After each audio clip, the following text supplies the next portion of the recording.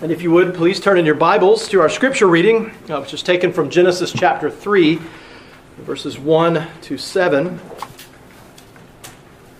Genesis 3, 1 to 7.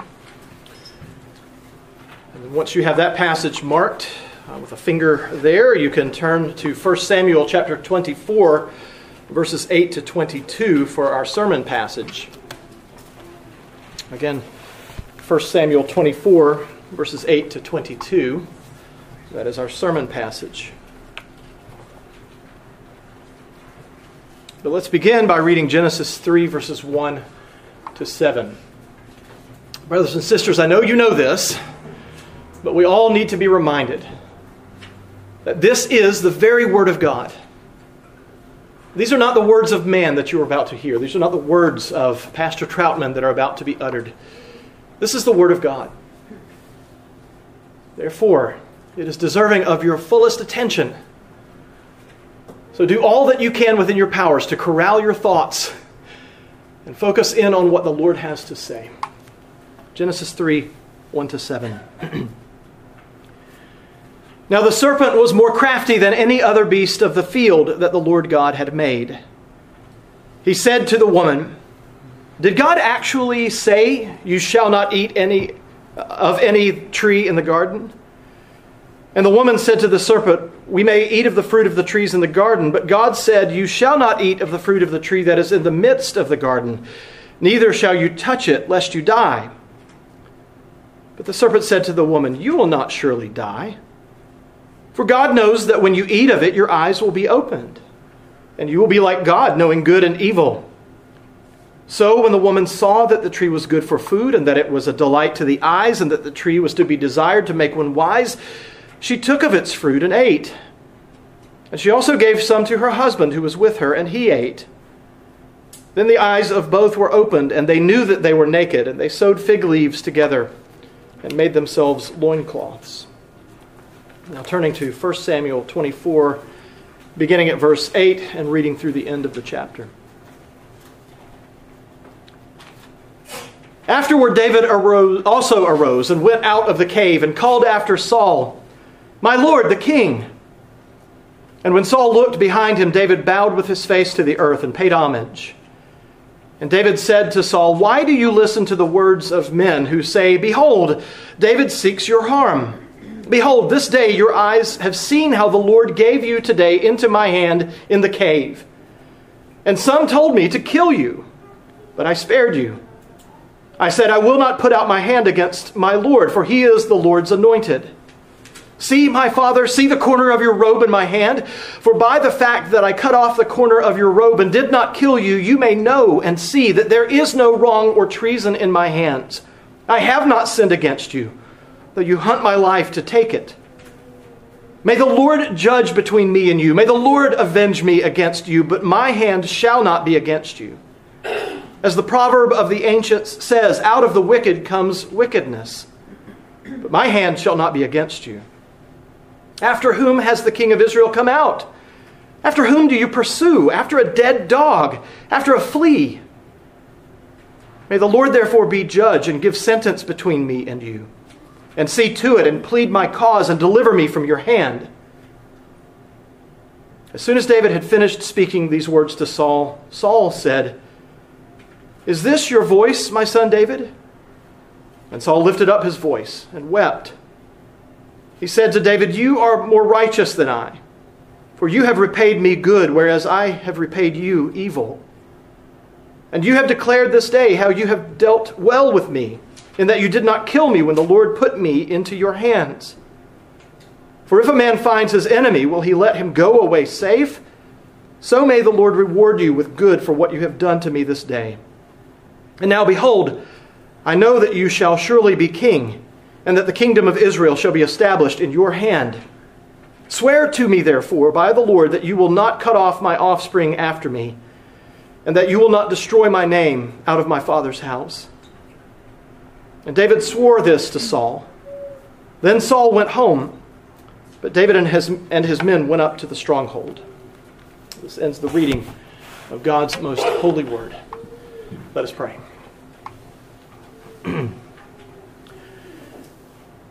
Our gracious God, we are grateful for your word. We're thankful that you bore up men to set your word down, that you inspired them, that you breathed out and into them, and gave them exactly what to write. We thank you that we can hold your word in our hands and that we can hear it read and read it together. Because your word is truth. And so we pray, O Lord, that you would guide us by the truth, that you would light our paths with the truth, that you would give us wisdom in accordance with the truth. And we pray, O Lord, that you would use this time where your word is preached to do just that as you see fit. Please bless the ones who hear. And bless the one who preaches. May your Spirit use the preached word of God to work in the hearts of your children and to make us more and more like Jesus Christ, our Lord. We pray this in his name. Amen. Now, a couple of weeks ago, when we considered the first 7 verses of 1 Samuel 24, we saw that the will to take another human life involves the dehumanization of that person. To make the death seem as if it isn't murder. If the thing that you're killing isn't a human being, then it's not murder. Despite what our culture says, what our culture tries to force upon us, only human beings are capable of being murdered, not animals, not other kinds of creatures, as terrible as certain kinds of animal deaths are. And as bad as cruelty toward animals is, it does not carry the same weight as cruelty and murder of human beings. We see this with regard to abortion, where very few people who are in favor of abortion speak of the baby whose life is being taken in terms of the baby's humanity. They dehumanize the baby. They refer to it in more archaic and veiled terms. If it's unwanted, it's a fetus. If it's wanted, of course, it's a baby. Slavery also involves dehumanization because the worst forms of chattel slavery require that the owner regard the slave as mere property and not a human being. And we saw a couple of weeks ago at the beginning, the first 7 verses of chapter 24, that David's men, they regarded Saul not as a human being, they regarded him as an enemy, as an other. He wasn't one of them, he wasn't a trusted person, he was the enemy. And so they told David he needed to go and kill Saul when the opportunity arose. And Saul entered the cave to relieve himself.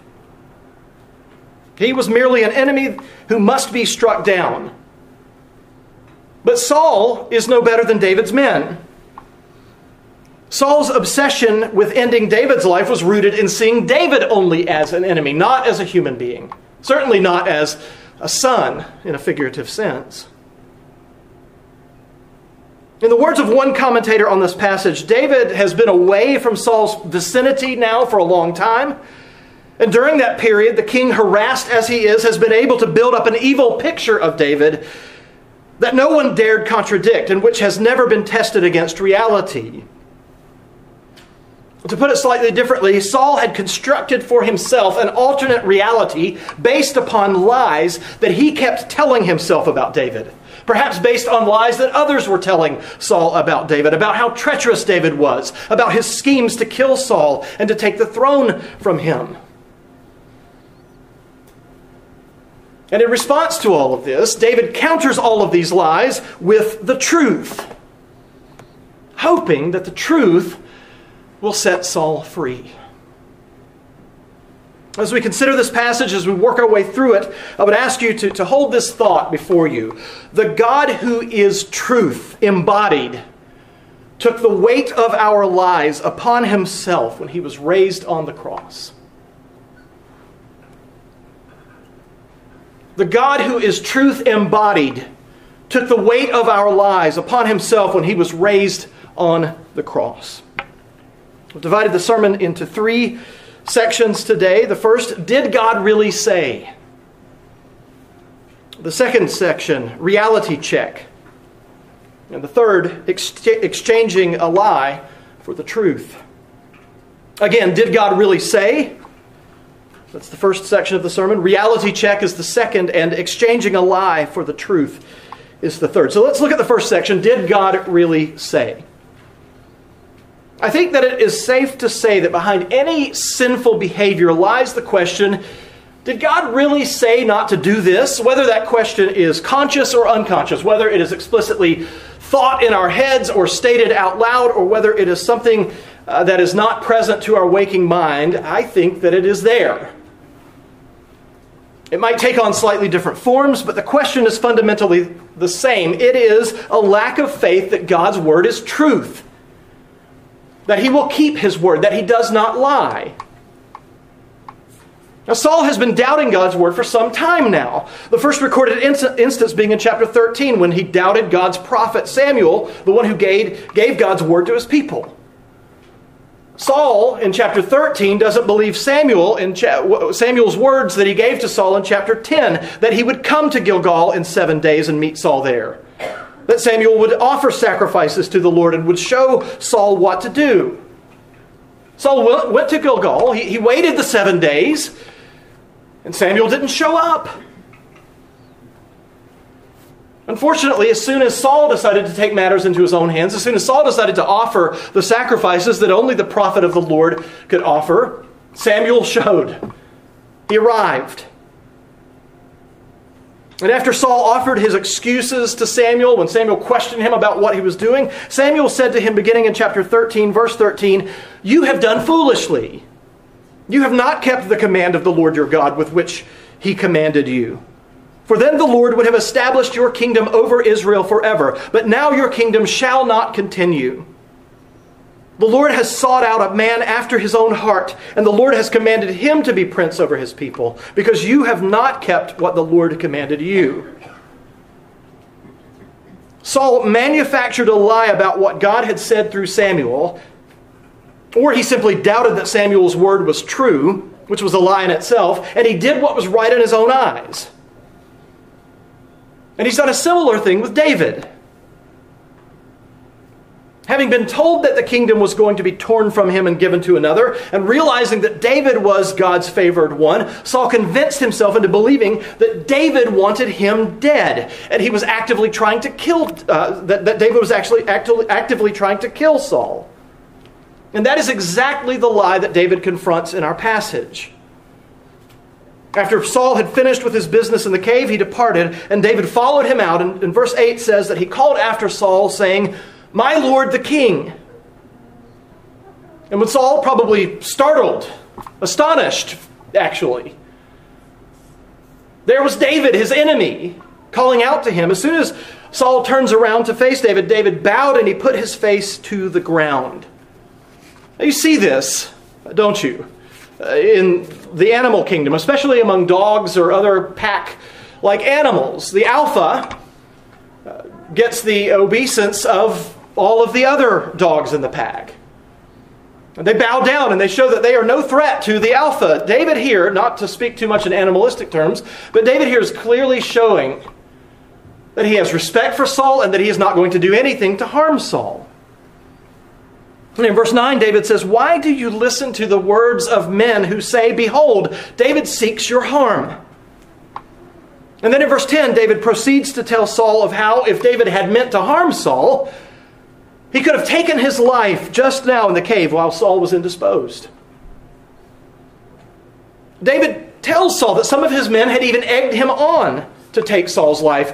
But David had told his men, "I will not put out my hand against my Lord, for he is the Lord's anointed." Now, David may not know for sure whether it is Saul's men who have planted this idea in Saul's head that David's trying to kill him, or if Saul has concocted it himself. But David assures Saul that he does not mean any harm to Saul. He had the perfect chance to kill Saul, but he did not take it. Now, David being there, following Saul out of the very cave that Saul had just been in, that was a fair amount of proof itself. But in verse 11, David produces irrefutable proof. He says there, "See, my father, see the corner of your robe in my hand. For by the fact that I cut off the corner of your robe and did not kill you, you may know and see that there is no wrong or treason in my hands. I have not sinned against you, though you hunt my life to take it." David exposes the lie that Saul had built the last few years of his kingdom upon. You see, instead of doing what a king of Israel was required to do, fighting the enemies of Yahweh, Saul had diverted the military resources to his personal vendetta against David.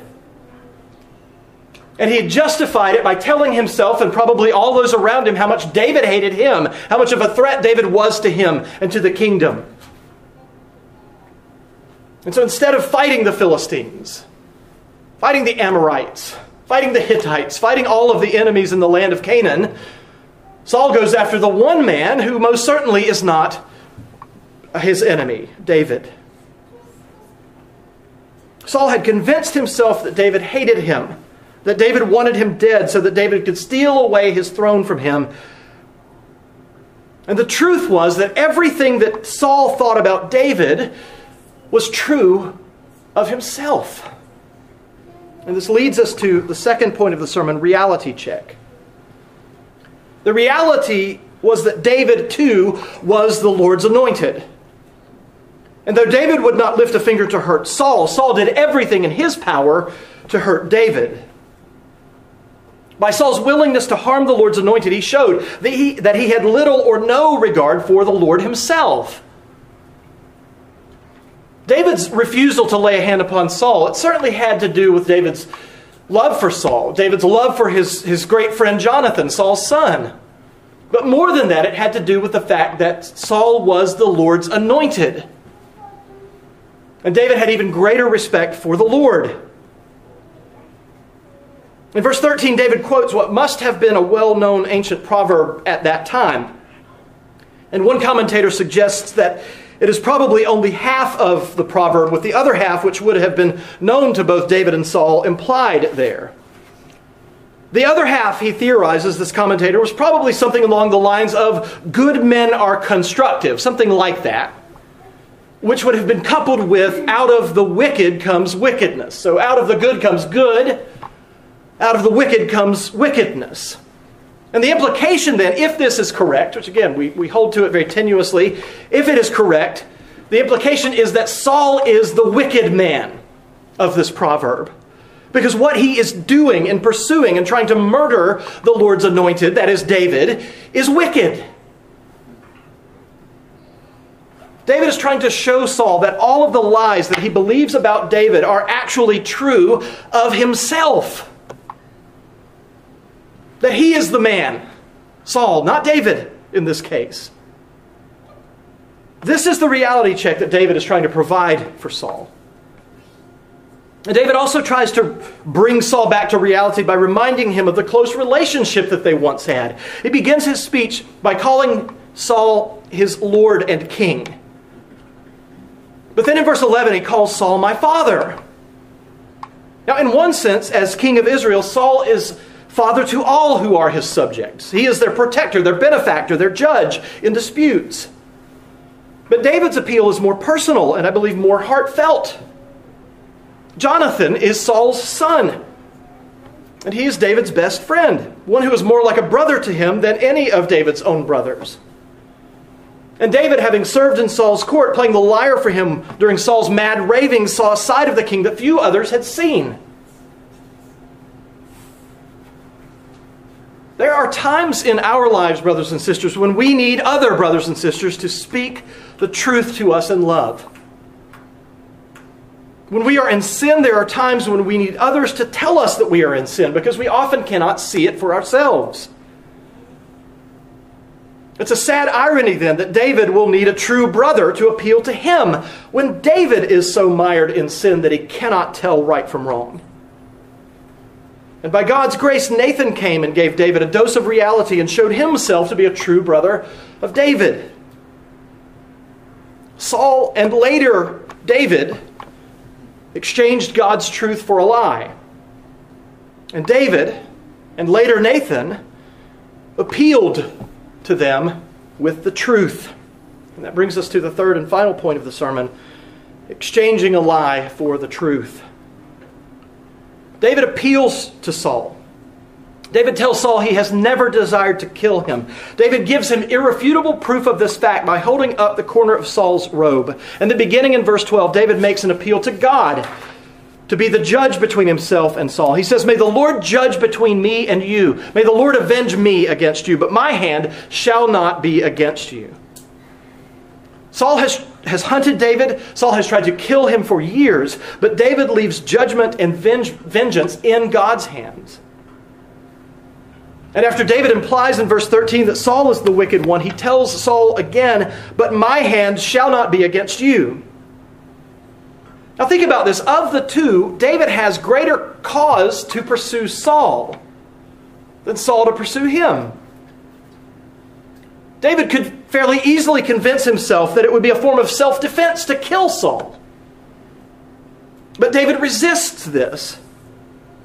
He does take a jab at Saul in verse 14 by reminding Saul that his duty as king requires him to pursue Israel's enemies, but instead Saul has been pursuing a dead dog and a flea, someone who is not a threat at all to Israel or to the king. And in verse 15, David calls again on the Lord to be the judge between himself and Saul and to deliver him from Saul's hand. And with that speech, which is one of the longest speeches of David in the Bible, there's one other later on in 2 Samuel that is longer, but it is a prayer and not properly a speech. This speech comes to a close in verse 15. And so in verse 16, it's Saul's turn to speak. We read in verse 16, "As soon as David had finished speaking these words to Saul, Saul said, 'Is this your voice, my son David?' And Saul lifted up his voice and wept." Now, we have discussed over the many months that we've been in 1 Samuel, and especially once Saul was introduced and once we began to see his erratic behavior, his irrational behavior, we've wondered, is he a madman? Is he insane? Is he simply evil? What's wrong with Saul? What's going on with Saul? And so it might be difficult for us to do this, but we need to try to put ourselves in Saul's position for a moment. Think about this. If you're Saul, you have convinced yourself that David is your enemy and that he is trying everything in his power to kill you. So you need to kill him first. You're in pursuit of David among the cliffs overlooking the Dead Sea near En-Gedi. And you go into a cave to relieve yourself, and you step out of the cave, and moments after you step out, you hear a voice of the very one you have been trying to kill. He's behind you. Now that would knock you off balance, I think, a little bit. You realize that he had the opportunity to stretch out his hand against you, that he could have stabbed you in the back as you walked out of the cave. And then you're told that he could have killed you while you were in the cave, that he was right next to you, but that he did not stretch out his hand against you. Saul here is faced with the truth that what he had convinced himself about David was not true. He's faced with the truth that David is a loyal subject. He is a true son of the king. He did not have malice in his heart towards Saul. And realizing all of this, perhaps just for a moment, but it seems like a genuine realization, Saul openly weeps before David. He tells David in verse 17, "You are more righteous than I, for you have repaid me good, whereas I have repaid you evil."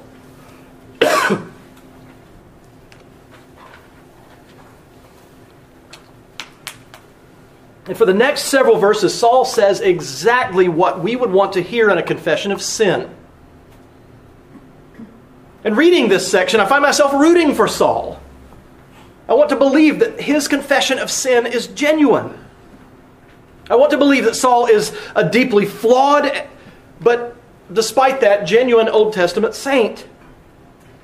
And based on the last few verses of chapter 24, that seems pretty reasonable. Saul seems here to be embracing the truth. In verse 18, he accepts the fact that David had the chance to kill Saul but did not take it.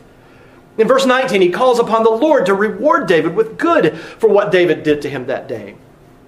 And he says in verse 20, "And now behold, I know that you shall surely be king, and that the kingdom of Israel shall be established in your hand.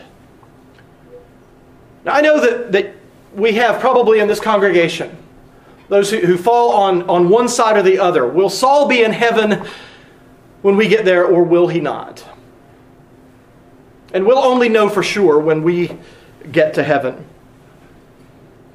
But for the moment, this passage gives us hope that he was an Old Testament believer in Christ. But this passage also teaches us something else. It teaches us that it's very easy to apologize. It's easy to confess sin, and much harder, truly, to repent. Because the fact remains, as you keep reading, and those of you who probably are already familiar with the rest of the book of 1 Samuel, you know what happens. That Saul once again will take up arms. Once again he will raise a portion of his army to go after David and to try to kill him.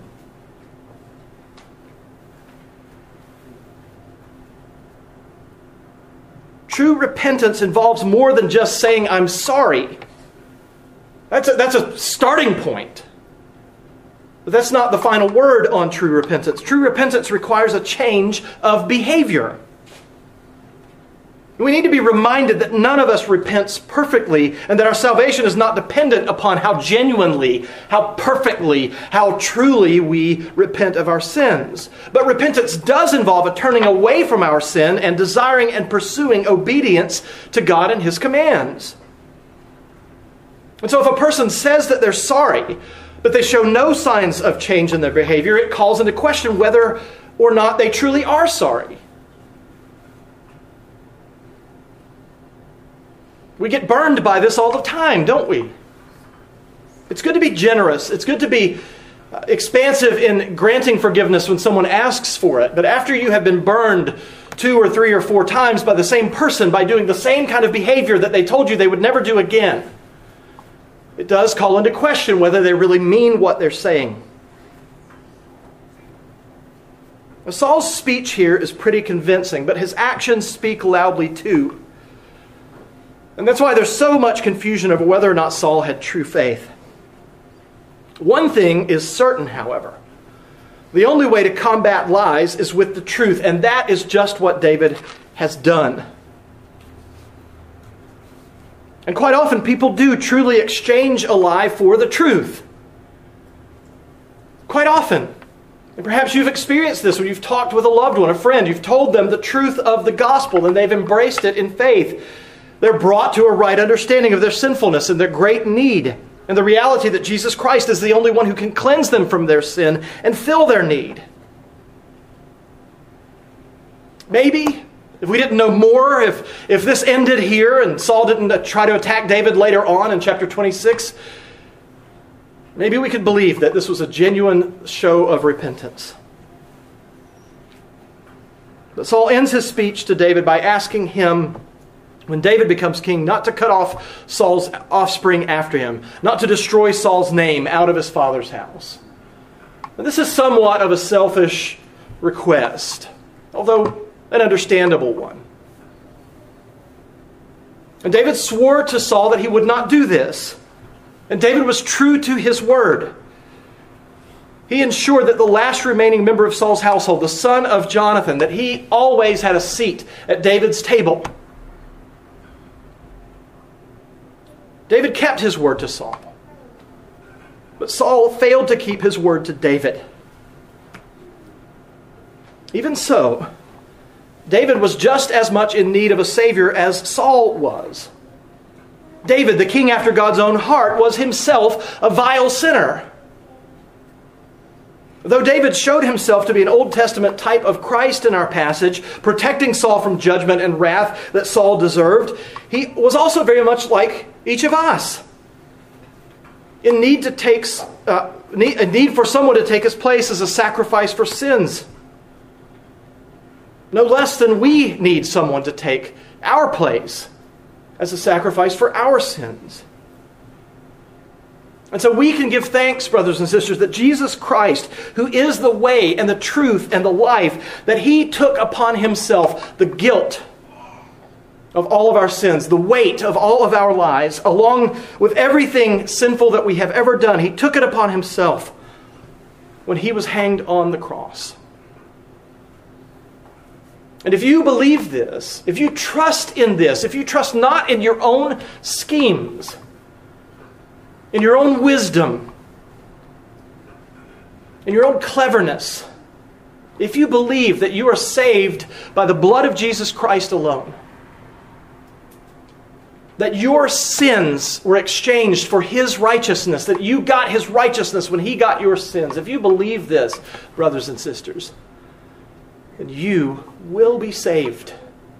You are saved already.